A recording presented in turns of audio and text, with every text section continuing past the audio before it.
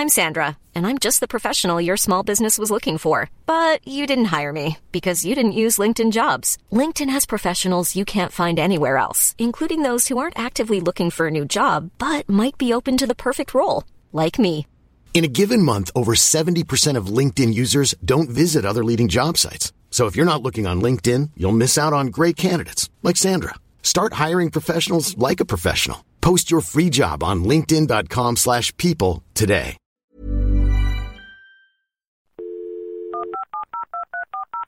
This podcast is a Royfield Brown production. Find others on iTunes. All right. Yeah, I know. In an uncertain world, there is always music which can be listened to in good company. Welcome to Friday 15, the show where we speak to friends and interesting people to the backdrop of great tunes and allocate 15 minutes to both. Today we speak to Dr. Sally Ann Huxtable, the Principal Curator of Modern Contemporary Design at the National Museum of Scotland and editor of the Review of the Pre-Raphaelite Society, about the enduring appeal of the Pre-Raphaelites.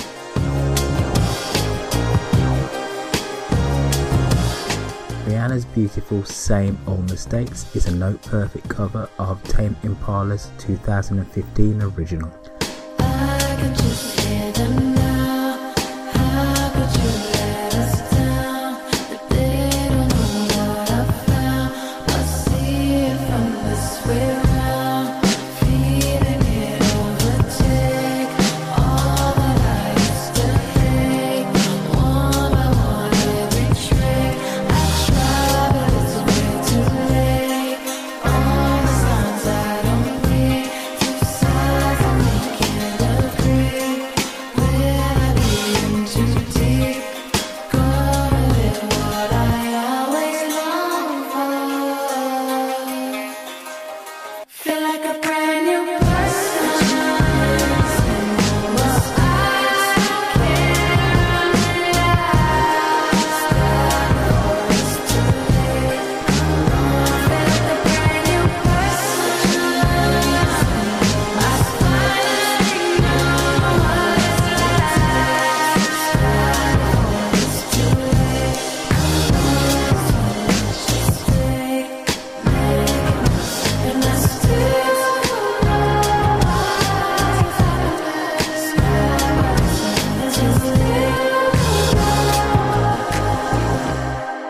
finally taking flight. I know you don't think it's right. I know that you think it's fake. Maybe fix what I like. The point is I have the right. I'm thinking in black and white. Thinking it's worth the fight. Soon I'll be out of sight. Knowing it all this time. Covered with what I always longed for. Feel like a brand new person. Was I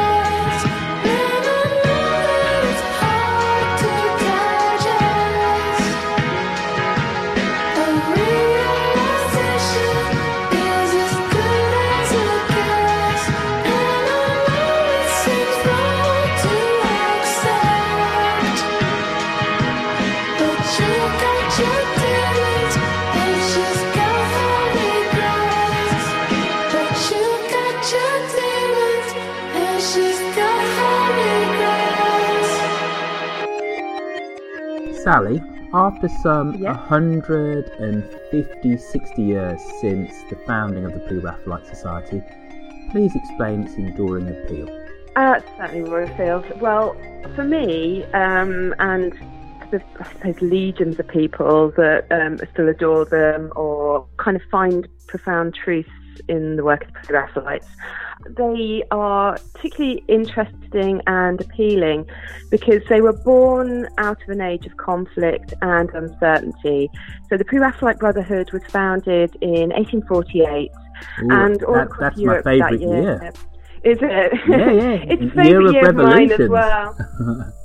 It was the year of revolution, and so not only were there revolutions going on right across Europe, but also in Britain there was the Chartist uprising anyway. So the second half of the 19th century was a time of sort of great uncertainty. Religious truths are falling away. People are moving out the countryside into cities. Social norms are changing. And for me, the Pre-Raphaelites offered new, well, then modern, and I suppose still are in some ways modern myths for the modern world. So they were dealing not only with reimagining and reconfiguring old stories, biblical stories, Arthurian legends, the Matter of Britain, as they always call it, but they were also kind of rethinking themes like love and death and, you know, all the little things, the things that really are quite essential. Okay, so... That's for their art and poetry, that's what they were doing. All right, we got a bunch of blokes and the world's up in ferment, and they decide to harken back to a pre-Raphaelite style of art. What exactly was that? Well, the pre-Raphaelite style of art is a bit of a strange misnomer because actually they liked Raphael, so they kind of included him. What they wanted to get away from was the art that came after Raphael in the Renaissance. They loved the sort of early medieval art and to some extent the Renaissance art, and the kind of, I hate to say flatness, but the kind of the use of colour and almost unreality of it, even though one of their tenets was truth to nature. So it's kind of weird mix of looking back to the kind of almost unreal art before artists start bringing in chiaroscuro, light and shadow and all that stuff and sort of darkness into their pictures. They want to look back to this kind of world of light and colour, and that has a sort of religious bent to it. It isn't necessarily religious what they're doing in the 19th century. Some of them were, some of them weren't. But it wasn't just a slavish copying of that either. It was kind of creating something new for the new age. I don't know if that makes a lot of sense. No. It was sort of drawing on the past. Mm-hmm. I think one of the things that was really interesting about the Pre-Raphaelites is by the time you get to this art movement, you have art critics, don't you? So it feels very modern, kind of looking back, in the time of Raphael or any of those kind of classic Renaissance paintings, critics would have been the people that bought the paintings, but there was no kind of infrastructure, there's no medias, no feedback loop. Could you describe that kind of sense of art criticism of the time and actually what those critics actually thought of what the Pre-Raphaelites were all about? Well, there's two critics, but one that's most associated them with the Pre-Raphaelites is John Ruskin. So Ruskin was already making a name for himself, had made a name for himself at this time. He was art history professor at Oxford, and he was obviously the great champion of Turner. But he saw in the Pre-Raphaelite Brotherhood a new form of art that it really kind of aligned with his own views on art, and particularly depictions of nature and truth to nature, which initially was quite strong in Pre-Raphaelitism. It sort of goes down the pan later a bit. So initially, Ruskin was actually fundamental in popularising their work. He then fell out with almost all of them because no one ever got on with Ruskin for more than a few weeks. He was a very difficult man. So it's really not just a product of the art critic per se, but you find in the mid-19th century it's a product of the sort of, I suppose, the growth in the printing press and the publication of books. So you've got this proliferation of media, art journals, popular journals and books going on. So more people are sort of finding their voices in that. So again, part of this very modern world. So Ophelia is probably the most recognisable Pre-Raphaelite painting. Because we're on a podcast, and it's probably not necessarily the best medium to actually to talk about Pre-Raphaelite art, in terms of figurative what it looks like, but you're going to make a damn good attempt. So describe that picture, paint that picture in our minds, a picture which I'm sure most people listening will go, oh yeah, I know the one she means. Okay, so Ophelia is a painting by John Everett Millais, and it hangs in Tate Britain, usually. It was, the dates, about 1851, 1852, isn't it, off the top of my head? I'm really, really bad at dates, which is probably not good for a historian. Just say circa, and in that you're painting, all good. Circa 1850.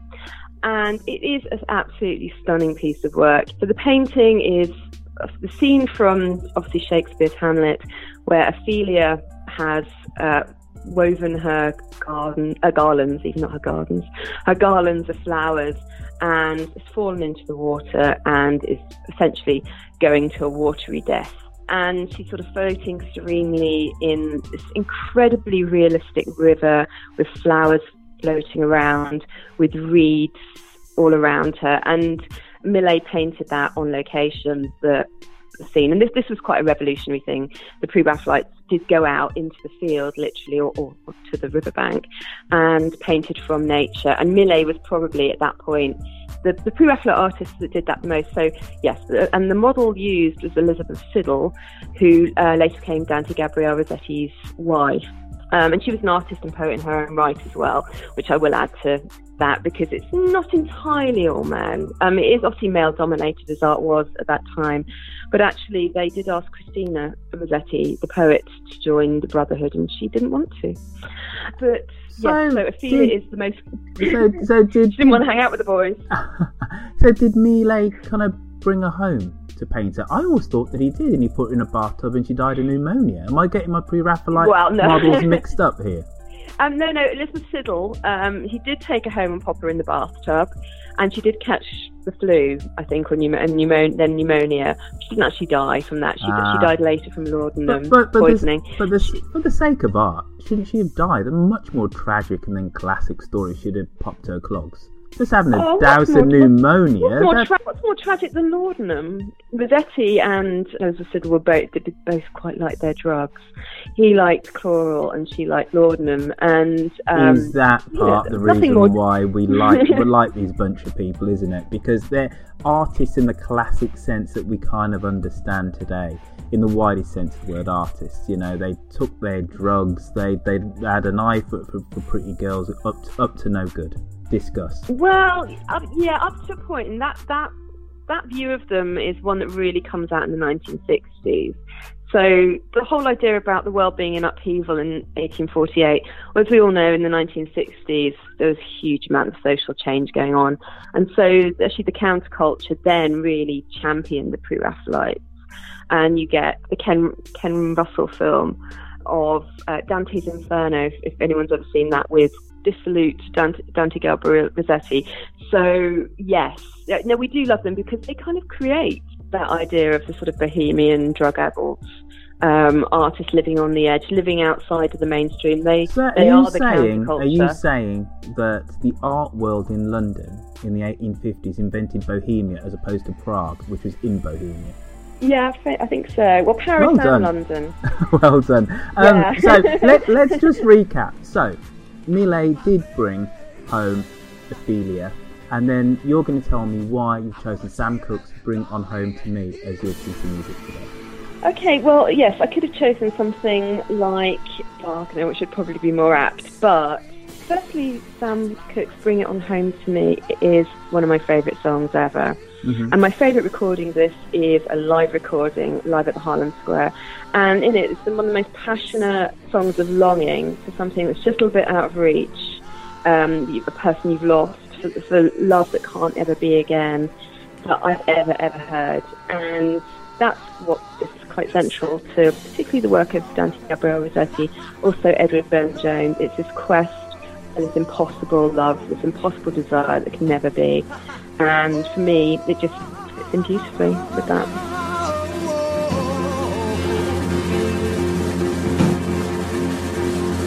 Honest with you. I tell her, listen here, baby, I want you to listen to this song right here for me. Got to tell you how I feel right now. This song gonna tell you how I feel. I I know you've been gone away from me a long time, but listen, baby, if you ever change your mind about leaving me behind, oh, bring it to me, bring your sweet love, bring it on home to me, yeah, yeah. I gotta tell you this, baby, don't you know that I laugh, ha, ha, ha, when you left, oh, but I know that I only hurt myself, oh, why don't you bring it to me, bring that good loving, baby, bring it on home to me, yeah, yeah. Listen, I gotta be a man to tell you this, honey, look, I'll give you jewelry, I'll give you some of that money too, but listen, oh, that ain't all Sam will do for you. All you gotta do is bring it to me. Bring that good loving, baby. Bring it on home to me. I gotta tell you this, though, this is important. Listen to me. Don't you know that I'll always be your slave till I'm buried in my grave. But while I'm living, bring it to me. Bring that good loving, baby. Bring it on home to me. One more thing I gotta tell you. Listen to me right now. You know that I tried to treat you right. What did you do? Oh, you stayed out. You just stayed out late at night. I don't care who you was with. Bring it to me. Bring all that good loving, baby. Bring it on. Everybody's with me. Everybody's with me tonight. Look, listen, let me hear you say yeah. Yeah. Yeah. If you're with me. Yeah. Say yeah. Yeah. Oh, yeah. Oh, bring it to me. Bring that good love. That sounds pretty good to me. I want you to do that for me one more time. You gotta do that for me one more time, huh? Let me hear you say yeah. Yeah.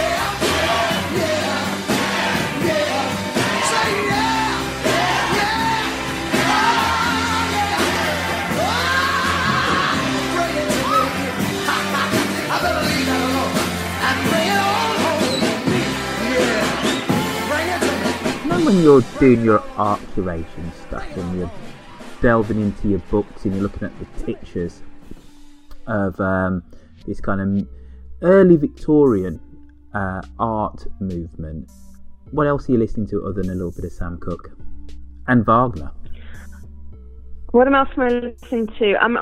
My tastes are very eclectic, so bit of Van Morrison here and there. Mm-hmm. Also, I like Vaughan Williams, Bach. Big fan of Bach.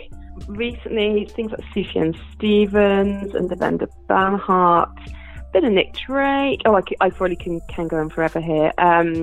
Big fan of Nina Simone. Well, I tell you what, don't. Well, we've only got 15 minutes, so don't go on forever. but you've name checked quite a lot of artists. You know what I think about these pre-Raphaelites is the classic images. You know, we see them and they are beautiful, they are vivid.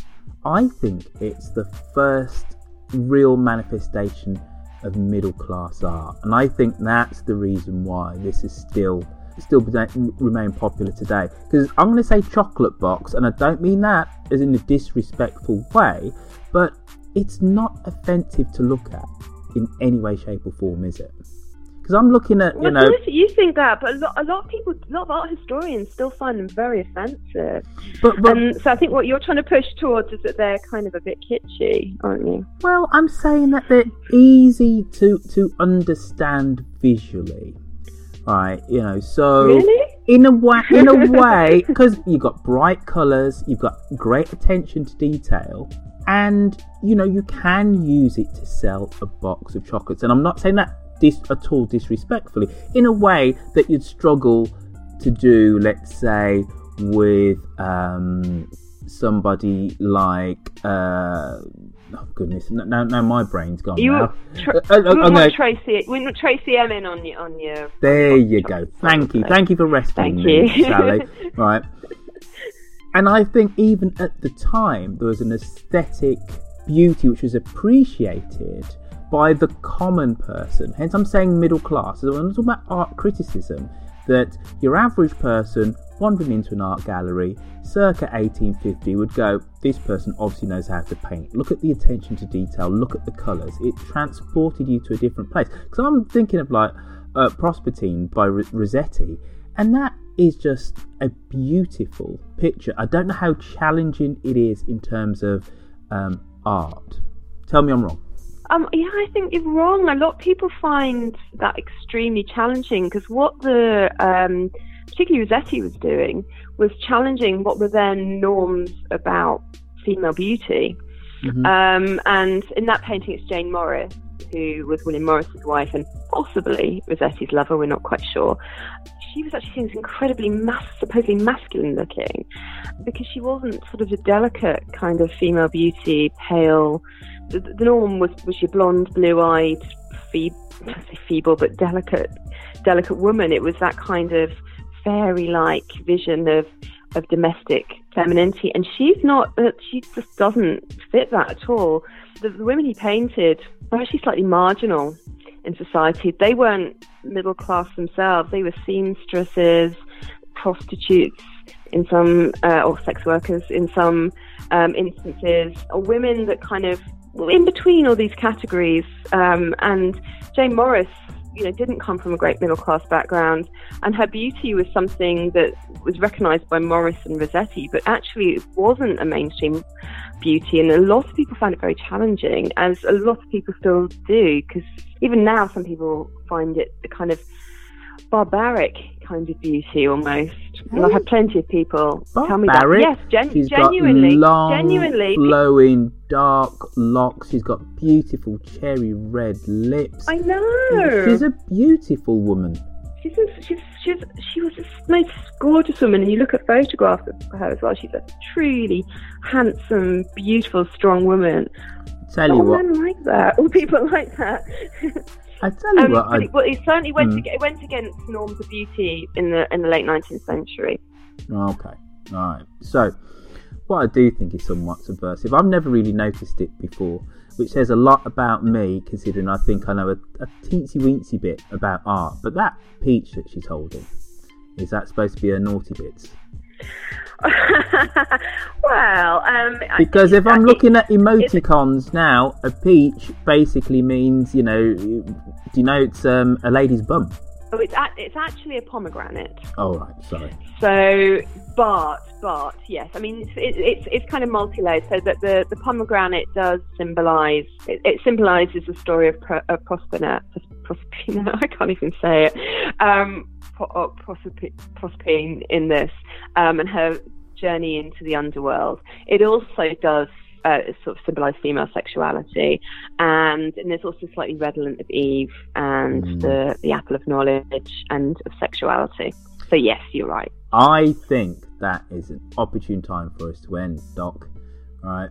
Because the apple of knowledge, that's what this is all about, isn't it? That's what we get an insight to looking at the work of the Pre-Raphaelites. It's a case of knowledge of wider and deeper human truths. Sally Huxtable. Absolutely. Can I say, yes, big up to you, and thank you for coming on to Friday 15. Oh, thank you very much. It's been a great pleasure. There you go. Simple. Oh, okay. Yeah. Oh, I like you. You're fun. There's never been a faster or easier way to start your weight loss journey than with PlushCare. PlushCare accepts most insurance plans and gives you online access to board-certified physicians who can prescribe FDA-approved weight loss medications like Wegovy and Zepbound for those who qualify.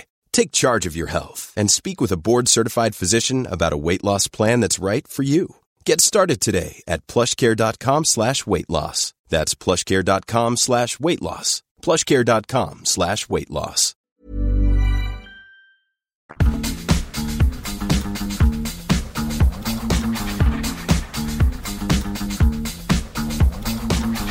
Just looking for some action. Just looking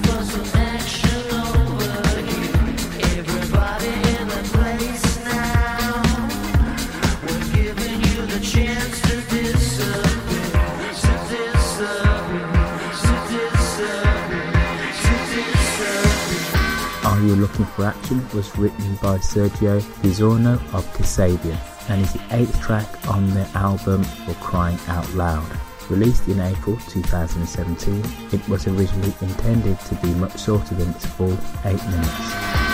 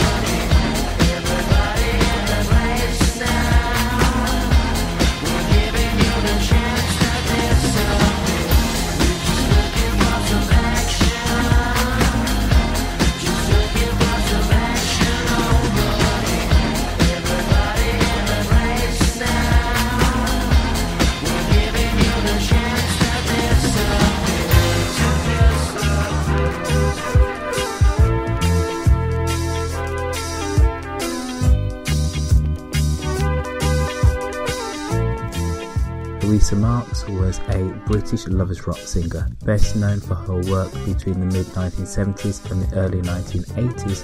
Her 1975 single, Caught You in a Lie, is regarded as the first ever lovers rock single.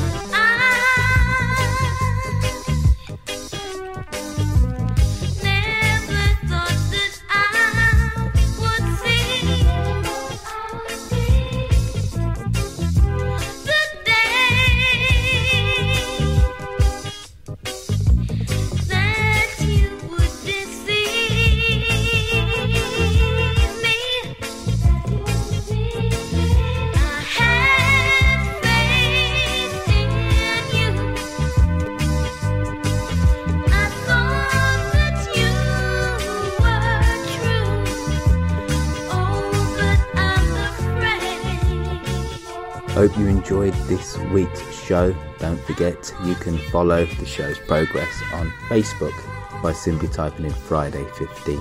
You can also find us on Twitter, where you can follow me, where I'm at Roifield, spelled ROIFIELD. Now, every Thursday, you can jump onto Twitter and tweet me and nominate a song for me to put into this week's Friday 15.